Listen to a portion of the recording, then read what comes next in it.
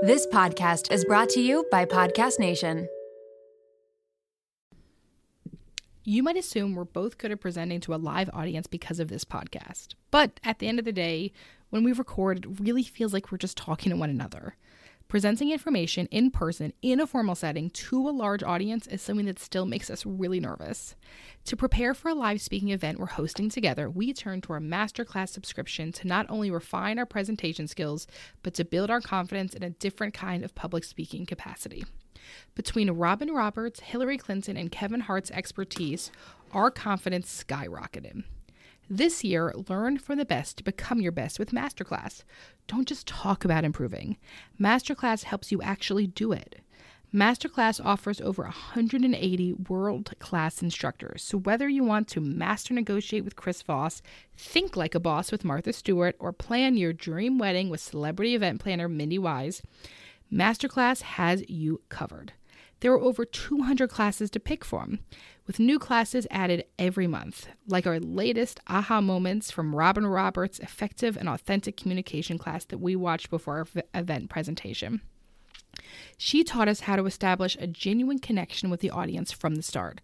I'll always be a little nervous before presenting, but Masterclass prepared us in a way that dialed my nerves down and gave me tools to ground myself.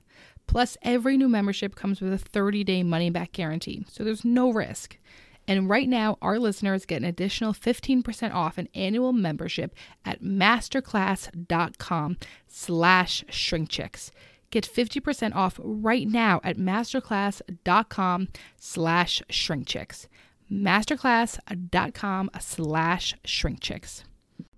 Welcome to Shrink Chicks. I'm Emily Beerley. And I'm Jennifer Chaikin. And we're licensed marriage and family therapists and owners of the therapy group.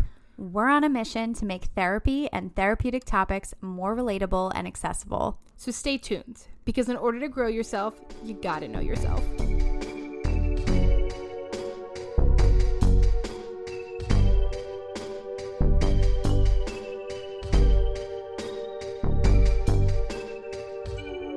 Welcome back to Shrink Chicks.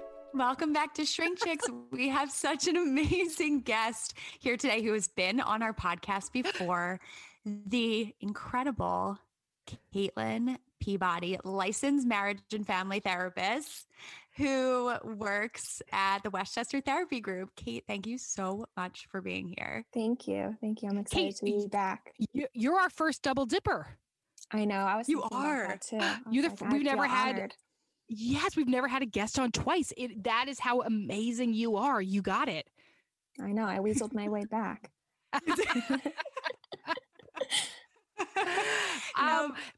But today's episode is fucking important. It's important, yes. And it's also really important because we've talked a ton about relationships, and often when we have those podcasts and those episodes, we'll say this does not apply to situations of abuse, but we've never really gone into abuse, right? What is domestic violence? What is abuse? And often, all the time, people are asking stuff like, how do you know if it's emotional abuse? How do you know if it's psychological abuse, right? How does it know if it's money abuse? And so, Kaitlyn, there's a really specific reason of why we wanted you to come talk about this topic. Mm-hmm. Yeah. So maybe I'll let you just take it away. Yeah. So domestic violence is something that's really like near and dear to my heart. It's something that's affected my family before. Fortunately, I've never had to deal with that personally, but it is something that affected my family about, 5 years ago. It culminated 5 years ago, coming up actually. And so my cousin, she's actually my second cousin, but she was murdered by her estranged husband in January of 2016. And so there's a whole long story, that I'm sure we'll get into. But yeah, I think that ultimately I was in my senior year of college when that happened. And that ultimately, I was already accepted into grad school and headed towards therapy school. And so that really ignited like an anger in me, and also like a passion for me to like do this work. So I have a good amount of clients right now that we're working real hard to recover from that right now. Wow. Yeah. And were you and I know you'll probably get into this, but were you aware that she was in an abusive relationship at the time? I knew it was abusive. At the time I didn't know it was to the severity. So, she lived out in Ohio, I was in Pennsylvania. We would only see each other every 4 years at these like huge family reunions. And so I wasn't witnessing it firsthand, to the extent that her family, her first cousins were. But, we would keep in contact over social media and Facebook. And so she would tell me briefly, like when they would be off and on. I knew that it was violent and it was abusive, but they weren't together when she was murdered. So that's a whole other thing too. It's an interesting thing you said, right? Which is like, we knew it was bad. We don't know the severity. And I feel like that happens so often, right? Mm-hmm. And it's something that we also struggle with sometimes as bystanders is we have this idea, like, I know it's bad, and still we can feel so helpless, right? Yeah. So often we've had clients say to us, I have this friend, I don't think she's in a good situation. Like, what do I do? Right? Mm-hmm. It's so difficult to know that someone you love is suffering. And also often it's just so incredibly hard for those people to leave. Right. Yeah. I read a statistic one time, it takes about 7 times to leave before they can actually like fully separate. Mm-hmm. And Wow. I'm sure that my cousin, her name was Emily, like I'm sure it was far more than 7, the off and on sort of thing. So, well, and there is like such a greater chance of violence magnifying and increasing when someone leaves. Like, right, like for many people, leaving is what causes it to get so much worse, which is why so many people are scared to leave. Right. Yeah. And so I can share a little bit about like what led up to all of that and how it kind of escalated over time. Will you tell us a little bit about Emily?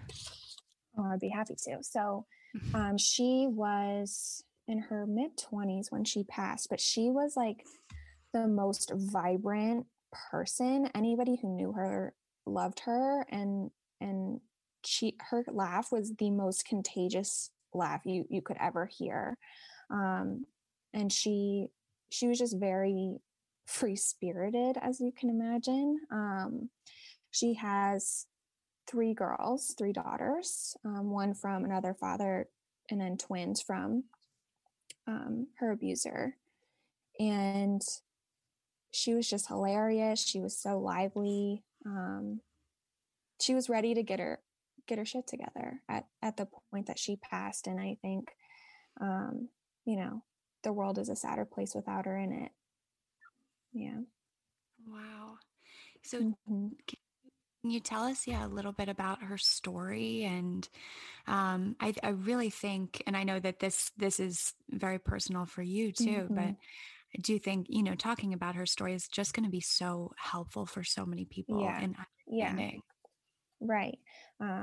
So I'll share a little bit, or, as much as I can. So she met him, we believe, at a party. And he wasn't her type. He was like this quiet kind of guy. And her mom, just shared with me the other day, like she could just like see it in his eyes that he was not a good person. They got married really quickly because he was in the military. And so he was based in Alaska. And so in order to be together, they had to get married. And so up to Alaska she went. And I don't know if this is true or not. This is the story I've gotten, but I don't believe she was allowed to live on base or something like that because of her bipolar. So she was living in a hotel on base or something along those lines. And at first she moved up there without her daughter who was from a different father. And she wasn't really allowed to leave the hotel, according to him. She wasn't allowed to leave the room, really. And he was just very controlling from the beginning. And she wasn't allowed to change her name on social media. She wasn't allowed to post pictures of their, wedding. Nobody was at their wedding, from my understanding. And he kind of chalked it up to like, oh, I'm just very private. And so eventually her mom brought her daughter, who was under the age of 2, up to Alaska and to go live with them, but it was pretty volatile already. And they lived up there. She ended up getting pregnant with the twins. And then closer to her, maybe like halfway through the pregnancy, she ended up moving back home to Ohio, and he stayed in Alaska.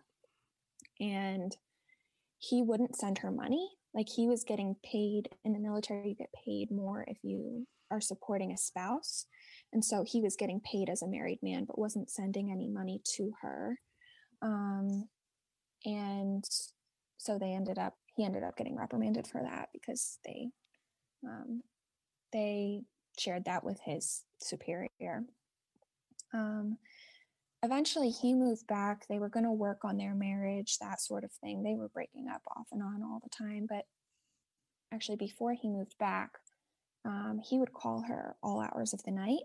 There was such a time difference between them. So he would call her in his nighttime, and it's like the middle of the night here, and would like accuse her of cheating, would make, she would have to go wake her mom up to prove that she was home. And, at the same time, she's pregnant with twins, for God's sake. And she also had a child under 2 at the time, or maybe she was 2 at this point. And so that was crazy. Also, when she was living with him up in Alaska, he would dump her meds, her bipolar medication too. She wasn't very consistent with it already, but then he would dump it, and then she would be off her meds. And so there was just a lot of like cheating accusations when they weren't together. He was very demanding of knowing who she was with, where she was at all times, which is a very, very common symptom of that, or common sign of that.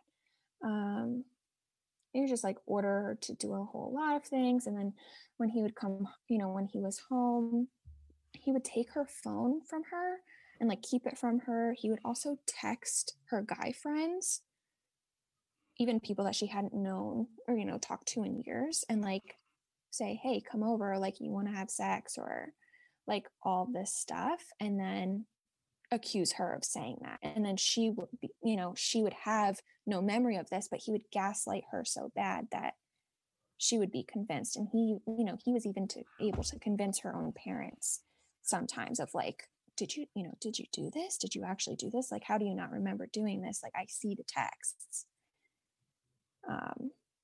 Wow. Really messed up. So it was just a lot of, she had to go to treatment sometimes, like residential inpatient stuff, just because there was some times where she's just like, I can't take this anymore. And he also had his own mental illness stuff.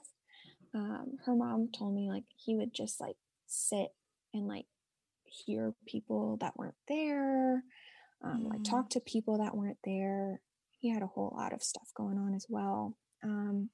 But one really particularly violent incident was that he eventually moved in to her parents' house to, quote unquote, work on their marriage. And he was playing video games, and they got in a fight. So she took the girls her baby, her children outside, and they were out on the porch, and he threw his remote through the glass door and broke the glass, and then, pushed her into the broken glass and like the broken door. She was all cut up and everything like that.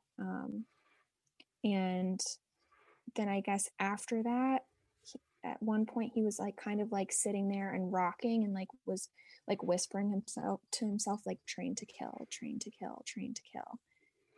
Yeah. Wow. Yeah.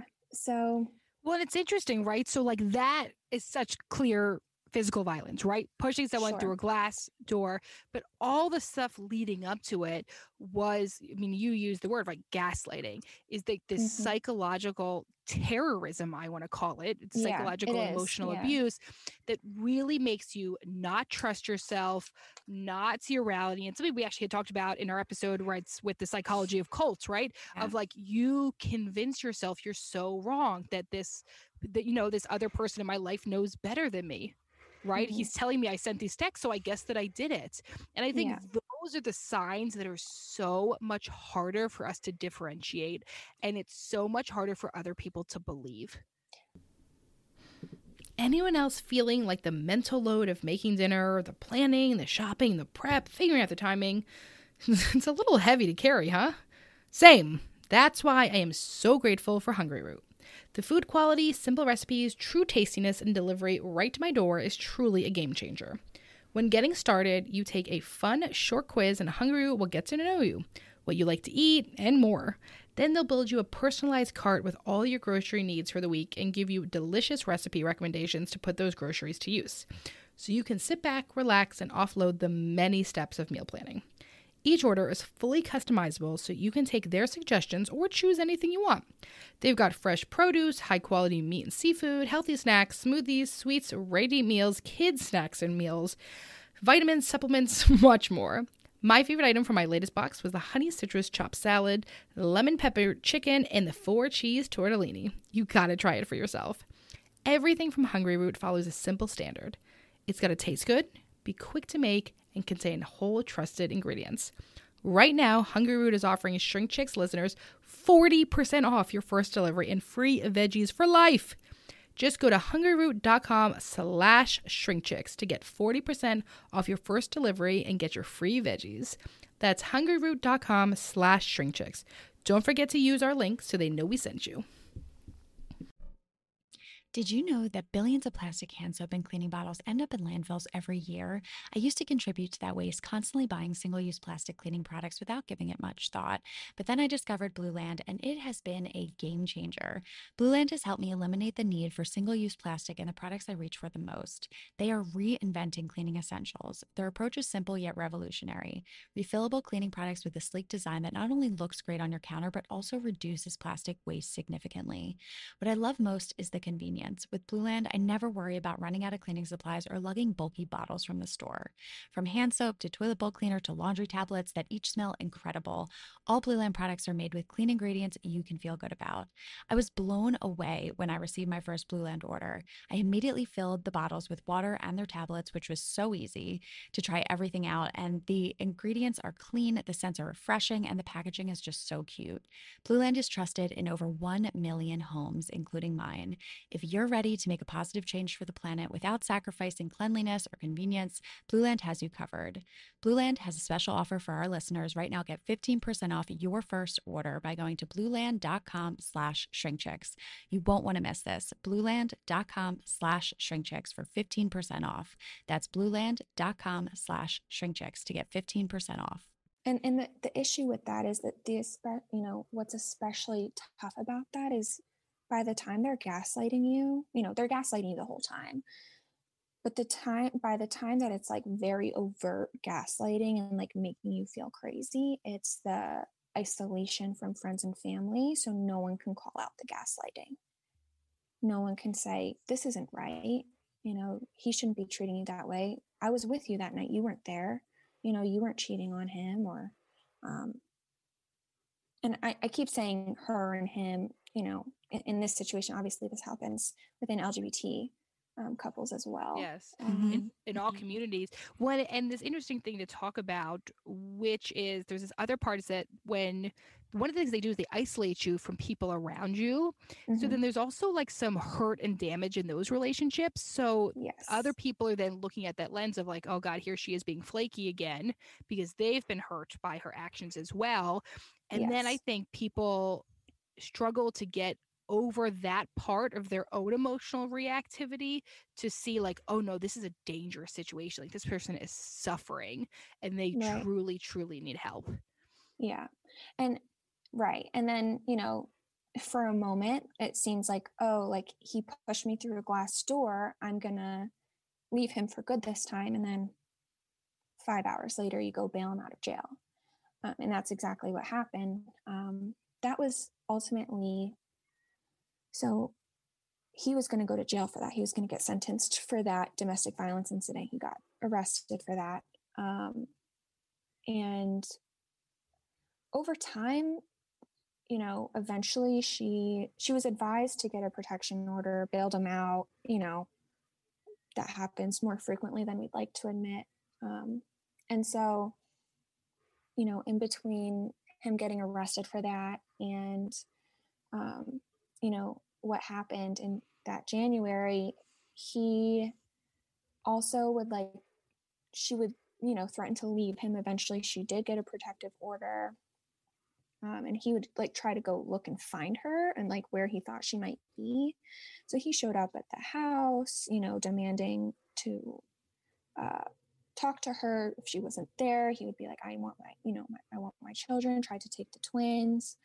That didn't happen, fortunately, but he eventually ended up at one of her friend's apartments where she actually wasn't even there, but he threw a brick through the window of her friend's apartment trying to find her. And then I don't remember how many, maybe it was 2 weeks before her murder, he raped somebody at a party. And so he got arrested for that. And because of county law versus state law, Emily's civil protection order wasn't recognized in another county because the rape happened in a different county. And so they didn't see the civil protection order that she had on him. So his bail was set for the rape much lower than it should have been had they known about the civil protection order. So somebody bailed him out. And he was supposed to be sentenced for the domestic violence incident with the glass door on January 8th, 2016. And he convinced her to bring the twins over. She still had a civil protection order. But he convinced her to bring them over to see them, to spend time with them before he went to jail. And she dropped them off. I think he was living with his mom or his grandmother at the time. And she dropped them off and,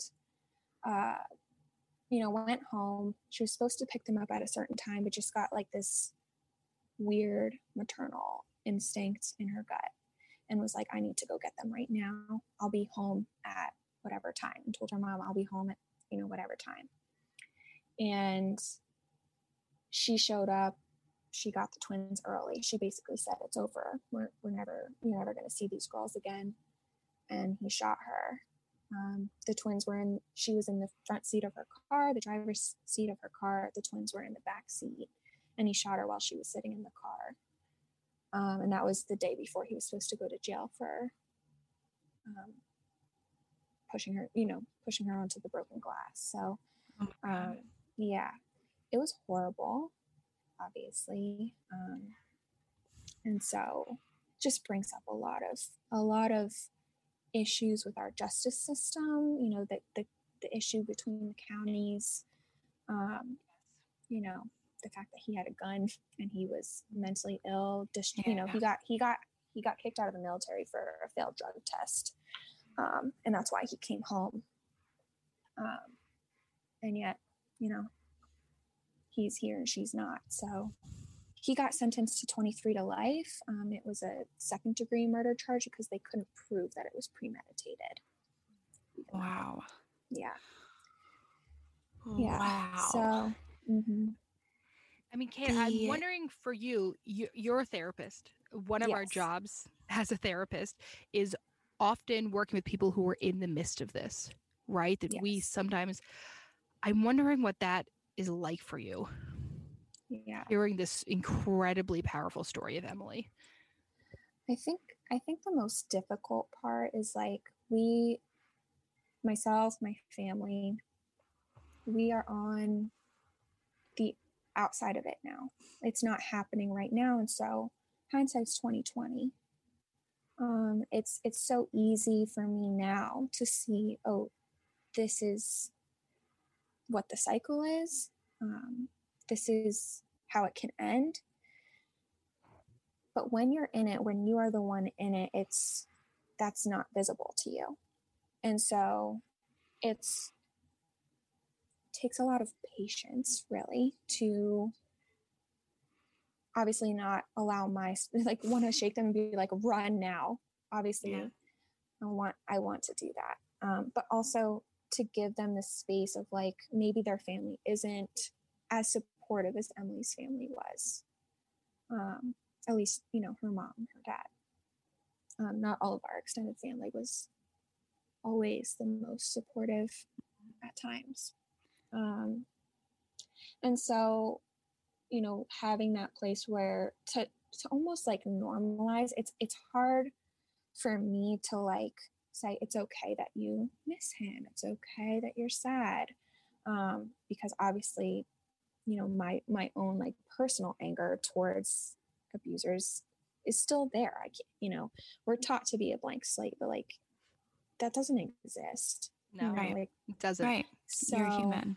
Yeah. And so I think, but also because I have personal experience with it, not firsthand, like not directly, but having that happen in my life and seeing that happen, I think gives me a different kind of empathy towards it, of like, this isn't just like oh, he cheated on me, I'm out. Because even that's not a black and white decision, right? Right.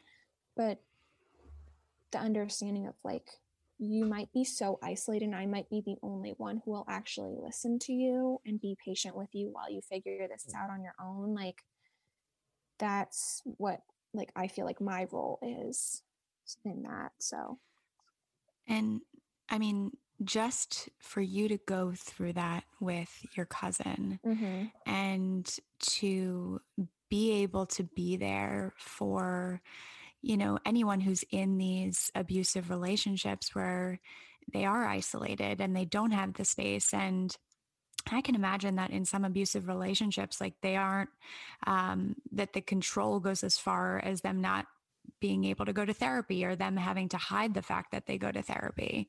Does that ever play out for you? I think, the obviously I wouldn't meet with the people who aren't allowed to go to therapy. I think what the abuser's so good at is controlling in such a way of like the coercive control, which is basically like convincing you that you want what they want. And so you don't need therapy. You're not, this is your fault. You need to figure it out. They don't want somebody to come to therapy and say, and for the therapist to be like, that's abusive. Right. Also the other part of that is like, okay, does this person work and have health insurance? The abused person, the victim, the survivor, right? Like, do they have health insurance where they could go see a therapist? Do they have the financial access to go see a therapist, right? Like, because you either need healthcare or you need finances. Yeah. Right. Like, right. And so, and the services that, are very low cost or free aren't always the most reliable too. There are plenty of resources out there for domestic violence victims, but, just some free services aren't always as good as they should be. So, well, and I also would imagine there's like the paranoia around it of like, right, usually we find a service through Google, right? Like usually we're sitting and we're like finding something online. And then there's the fear of like, what if that person walks in while I'm looking this up, right? Or what if, I know many places, like if you go to a lot of domestic abuse websites where they specifically do this, they'll have a little button on it that brings you right back to a different page. So just in case you're in that situation, that's a thing that happens, right? So a lot of these places have actually installed those type of things, but it's still it's so scary to do, right? Because then there's also this other thing where this person has told you that they're the only one who can love you like this, and they're the only one who gets you, and no one else in your life understands. And then you have this really traumatic loyalty, right? Yes. Right. So what that is, and I think that really fucks with our identity, and that really fucks with us. And I think there's a lot of, shame too that comes from people who end up in abusive relationships. They question themselves, like, I'm, so smart or so intelligent. Like, how could I end up in a relationship like this? And Kate, you mentioned the cycle of abuse, which really sucks people in. Can you speak to that a little bit? Yeah, absolutely. So, it doesn't start with, your first date, someone getting physical with you. And if it does, you don't tend to last very long in that relationship. What happens most commonly is that there's like a calm before the storm, or like over time, like tension builds, and the abuser starts getting jealous, or they start they're just really irritable, and it's kind of walking on eggshells around them. And the victim just starts placating, right? So yeah, sure, I'll answer your call at 3:30 in the morning. Or sure, I'll call in sick to work today to spend my whole day with you. Or sure, I'll take a picture of exactly where I am and send you, keep you seeing my location. And then over time, the tension builds and it builds, and eventually there's an incident, in which case there's an explosion of anger. There might be physical violence. There's arguing, intimidation, a lot of blaming going on. Whether that gets physical or not, it's still abusive, even if it's not physical. And there's obviously like name calling, or like belittling, or just a lot of like contempt. And then after that incident, there's this reconciliation that goes on, where it can go many different ways, where maybe the abuser apologizes, maybe they deny that it even happened, and they're like, oh well, they minimize it, like, it wasn't as bad as you think, like, I didn't just throw you to the ground, like, you fell, you tripped. There's excuses, there's like, well, you made me do that, right? And so then once that's done, there's a calm again, and so there's no fighting, everything's better, like, he's not going to do that to me anymore, she's not going to do that to me anymore. The incident gets forgotten because it's not conducive to us staying together. And there's that honeymoon stage where we're so in love, and the high, and then, here comes another low. And what keeps people, and then, then the tensions start to build again, and thus the cycle goes on. And what keeps people in this cycle is the incident, that, like, what happens between the incident and the reconciliation is that the victim feels so small, so isolated, so ashamed, that they are susceptible and suggestible to whatever the abuser has to say about why it happened, about what's going to happen after, that it's going to be better, they're never going to do that again, or it was all your fault, you need to not make me this angry again. And so thus they go deeper into the cycle of abuse, and it becomes more tightly wound because they're so vulnerable at that point. That makes so much sense. And it sounds like, as they're kind of broken down, their sense of self is broken down over time. Right. And they feel more and more dependent on the abuser in a lot of ways. Right. Making it, but, and also as they're isolating them, as they're maybe depriving them of sleep so that they don't necessarily remember some of these events. Right. That it makes it harder and harder and harder to be able to do that reality testing by yourself, because you're so in it and it's so hard to see outside of it. And being isolated from friends and family, it makes it that much harder to do that reality testing. And so over time, it really sucks you into it. And it sounds like, Kate, a lot of your work in therapy is helping people to do that reality testing, to be able Right. to slowly reflect that back to them so that they can see the cycle of abuse in their relationship.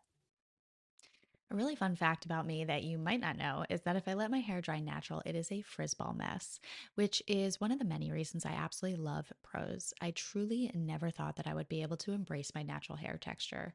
Ever since I switched to a custom hair routine with Prose, I've noticed so many benefits. Less frizzy hair, yes, but beyond that too.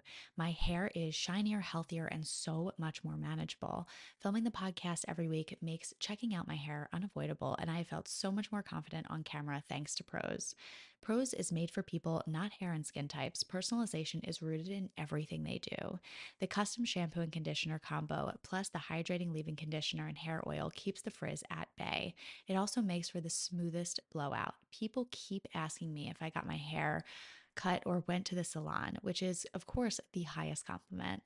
Prose isn't just better for you, it's better for the planet. They're certified B Corp cruelty free and the first and only carbon neutral custom beauty brand. They even have a review and refine tool which learns from my feedback and adjusts my formula to keep up with the seasons and changes in my life. I used this feature when I moved to my temporary house in New Jersey back to my house post-construction project in Pennsylvania. Environmental factors like water source is something that Prose takes into consideration with their customization. So it was very cool that I had the ability to update my location. Prose is so confident that you'll bring out your best hair and skin, and they're offering an exclusive trial offer of 50% off your first subscription order at prose.com/shrinkchicks. So you get a free consultation, then 50% off at prose.com/shrinkchicks. That's prose.com/shrinkchicks. I am thrilled that the weather is finally warming up here in Philly. I went to switch out my closet the other day from my fall winter wear to my spring summer wear and noticed that I very much needed a refresh. So thank goodness for Quince that allows me to update my wardrobe for the long haul without spending a fortune. Now I have a lineup of timeless pieces that keep me looking effortlessly chic year after year. I refresh my closet with the high-waisted linen shorts that come in multiple colors and patterns, the comfiest cotton tees, and my latest favorite, the smocked mini dress. And don't miss out on their accessories. Quince has the coolest sunglasses and 14-karat gold jewelry to complete any look. The best part, all Quince items are priced 50 to 80% less than similar brands. By partnering directly with top factories, Quince cuts out the cost of the middleman and passes the savings on to us. Plus, Quince only works with factories that use safe, ethical, and responsible manufacturing practices and premium fabrics and finishes, making me feel even better about my purchases. Get warm weather ready with Quince. Go to quince.com/shrinkchicks for free shipping on your order and 365-day returns. That's QUINCE.com/shrinkchicks to get free shipping and 365-day returns. Quince.com/shrinkchicks. Right. I think it's really important that they recognize what it looks like first. And so, I know you guys talk a lot about like insight, awareness, action. So first you have to have the insight of like, this is what has been happening and this is what's going to continue to happen, because that calm doesn't last forever. Right. And so even if they're still in the relationship, getting to a place where like, oh, we're in a calm period right now. And then, okay, I'm starting to notice tension building. And then, there was an incident last week, but I was able to see, the lines that he uses after of it's not going to happen again. Like it wasn't actually that bad. You can start to build awareness as it's happening. And so thus you start to gain back your sense of self over time of, like I can see this more from a bird's eye view than like in the trenches of it all. Mm-hmm. And anyone can end up in an abusive relationship. I think that's really important to note, because I think there's a misconception about the types of people who end up in abusive relationships, because Sure. it can actually happen to you. Can be very intelligent. You can be very self-aware. You can have all of the resources. Anyone can end up in an abusive relationship. And I think that's really important to say. Sure. You can have the most supportive family in all the world. Yes. Yeah. And yet there's something about this person that just draws you in, and it's their charm, it's their narcissism, it's their game that can fool anybody, really.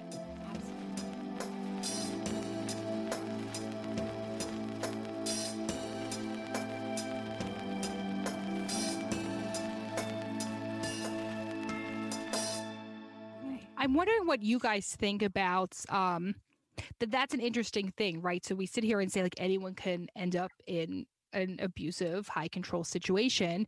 Why do you think it is that we think that we can't? Right? Like, what is it about that, like, go to this place of like, that would never happen to me, or like, this isn't real, like, he wouldn't do this to me, this isn't abuse, right? Like, there's like this one part where we minimize and gaslight ourselves, and this other part where it's like, this can't happen to me. Emily's case, she always saw the good in people. Like and that was, ultimately her fatal flaw, to for lack of a better word, where it's like she wanted so badly to help him because he was struggling with his own mental health issues. And she was saying to him, you need help, you need help. And, one detail of that is like, he said that in his confession, that she was the only one who loved me enough to tell me that I needed help. So she wanted so badly to see the good. And I think what loved ones fail to understand about the situation is like, it's not all bad, right? Like Right. Abusive relationships aren't all bad. I mean, the abusive relationship obviously shouldn't be in it, but not every moment is a bad moment. Yeah, there's moments where like they're loving on you and kissing on you and give you presents, and they're sweet and they're charismatic, right? There's a ton of good shit that keeps you in. And you keep trying to get back to that point, to that honeymoon phase. Exactly. And part of you, that the optimism in you, the hopefulness in you, wants to believe that you guys can get back to that point and stay there, and that, it's going to be better after this, or but going back to like, the loved ones, they fail to recognize that there is good. And so they don't say, I understand there have been good times. I believe you when you say that, like, he's not all bad, right? But this cycle will never stop. Right. And so I believe that there is a calm. I believe that there's reconciliation. Right. And I wonder if that ability for family members to almost meet their loved one where they are, to be able to say, I understand there's a reason why you're in this relationship, right? And like, once again, this is similar to the episode on cults that we spoke about, because there's a lot of overlap. There's a ton of overlap here, right? And so we talked about it's like a 2-person cult. It's a cultic relationship. Exactly. This is what the cultic relationship is. So for family members to be able to say, like, I understand, how much you love them. I understand that at that point you're meeting them where they are in the relationship to help guide them in a way without pushing them further into the relationship, right? Like, once you get angry at that person for being in the relationship, then they end up turning towards the relationship. Well, this is the only person I can lean on now. This is the only person I can rely on. And it further isolates your loved one to get angry at them for being in the relationship. Exactly. Yeah. And in talking to her mom, she was saying that, like, so many people had just, she was like, I was the only one who was never going to give up on her. I can't say that for everybody else. And Emily knew that. And so that's where she was at that point, was she knew that people loved her and that they were going to support her. And then, he just got his claws in her one last time and convinced her with the children. And I think that's a whole other part of it too, is like, what happens when you have children together? I don't believe that his name was on the birth certificate. And so I don't think he had rights for them. But he was still their father. And so, you play that guilt card, you play that empathy card, that good in her, she wanted to have them see their dad before he went to jail for harming mom. Right.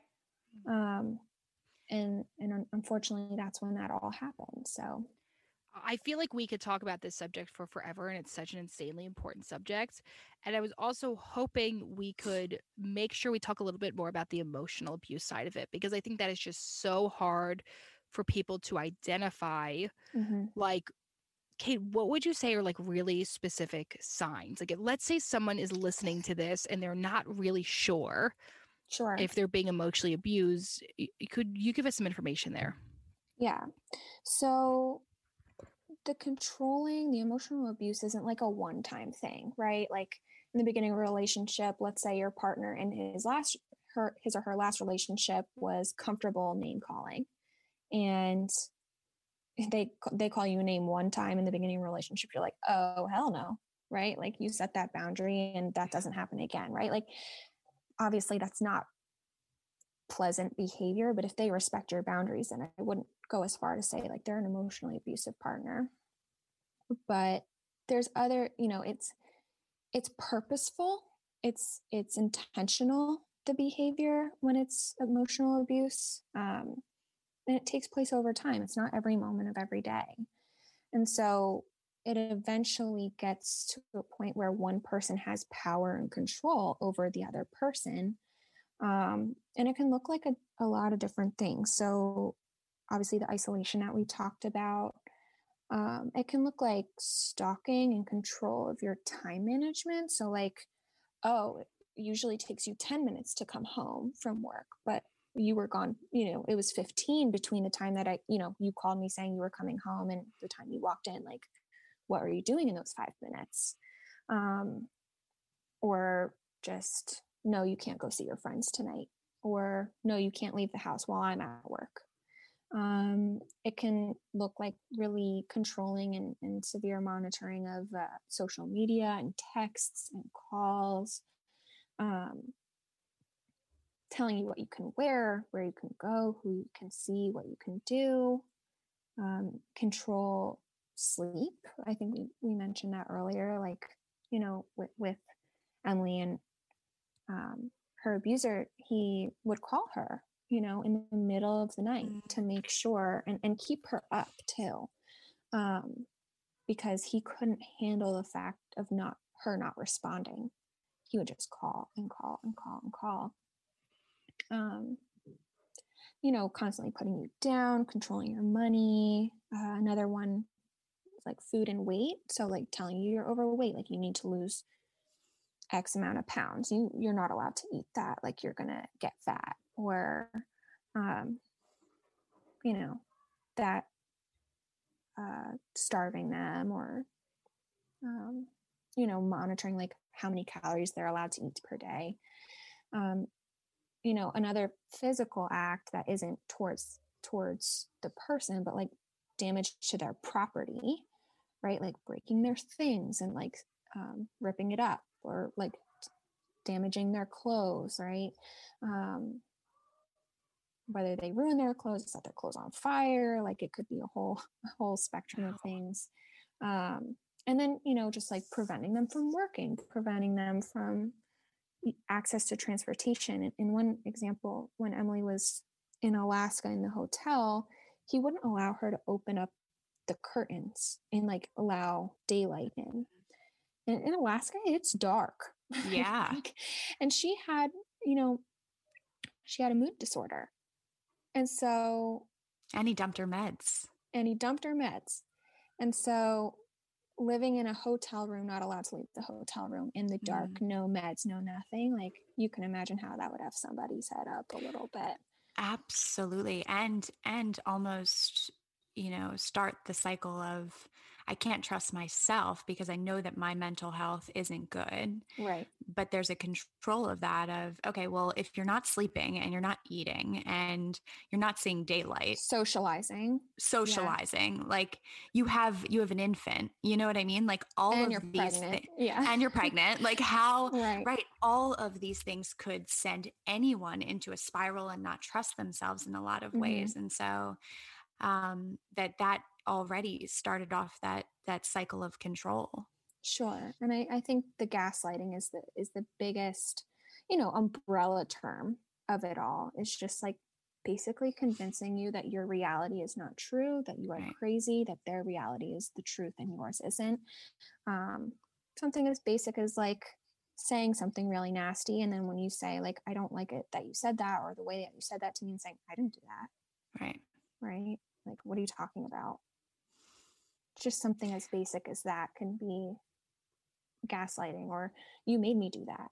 Right. And I think the one thing that I share with clients is like, okay, these people want to be in so much control, but yet it's so selective when they're saying, you made me hit you. You made me damage this property. You made me monitor your actions.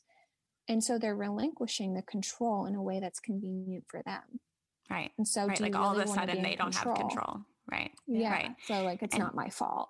Right. And Kate wrote an amazing blog post about this that we are going to post it, because I think it really kind of highlights all of the ways that abuse isn't just physical, that it's also emotional and how that plays out. And I think it just is going to be helpful to so many people who maybe are questioning this and really want to know if they might be in an abusive relationship, or if maybe a loved one is in an abusive relationship. So we're definitely going to post that so that people have that blog post. And I think we'll also post the domestic violence hotline on the notes of this episode on all of our social media, and do some follow up there. Yeah. Because this is really important. Oh, sorry, go ahead. Oh, no, I just said this conversation has to keep happening. So we're just going to keep posting about it. Yeah. So the hotline website, it's called thehotline.org, as basic as it gets. And they do have like a little blurb when you first log in of this is going to be on your history. Are you comfortable with that? Mm-hmm. And so they also have the phone number on there, which is 1-800-799-SAFE. And they also have a chat feature as well that's 24/7 confidential and free. So that's accessible to everybody. So okay, wonderful. Kate, thank you. Thank you so much. Thank you for sharing your story. We really appreciate it. Well, and I would say, please thank Emily's mom. Yes. Mm-hmm. For allowing you to tell the story. I know you checked in with her earlier this week. Mm-hmm. And so for a moment, let's just take a minute to think about Emily, because she sounds really phenomenal. And I wish the world got to know her for longer. And the most beautiful thing about it is like her daughters are spitting images of her. And also, especially her oldest daughter is like the exact same person, just the same vibrancy, energy. Wow. Just that girl has so much energy, like you wouldn't even believe. Wow. Yeah. And so strong and active and everything like that. So, but thank you guys for letting me share this. It's really, really important for me that, people understand like this can happen to anybody. Mm-hmm. And it's not just black eyes and bruises and, broken bones. It's a lot deeper, a lot more invisible than that. So, Kate, where could people find you? So you can find me on the Westchester Therapy Group website. I also have an Instagram that I barely use, honestly. Therapy with Kate at Therapy with Kate. It'll be tagged in on our Instagram. Yes. And so that's where you can find me. I'm not very active on social media, but if you're interested, in working with Kaitlyn Peabody, LMFT, you can check her out at www.wctherapygroup.com at Therapy with Kate. Reach out to us and we'll make sure that you get connected. Kate, thank you for being here. Thank you so much. Today we'll be living in memory of Emily. Oh, thank you so much.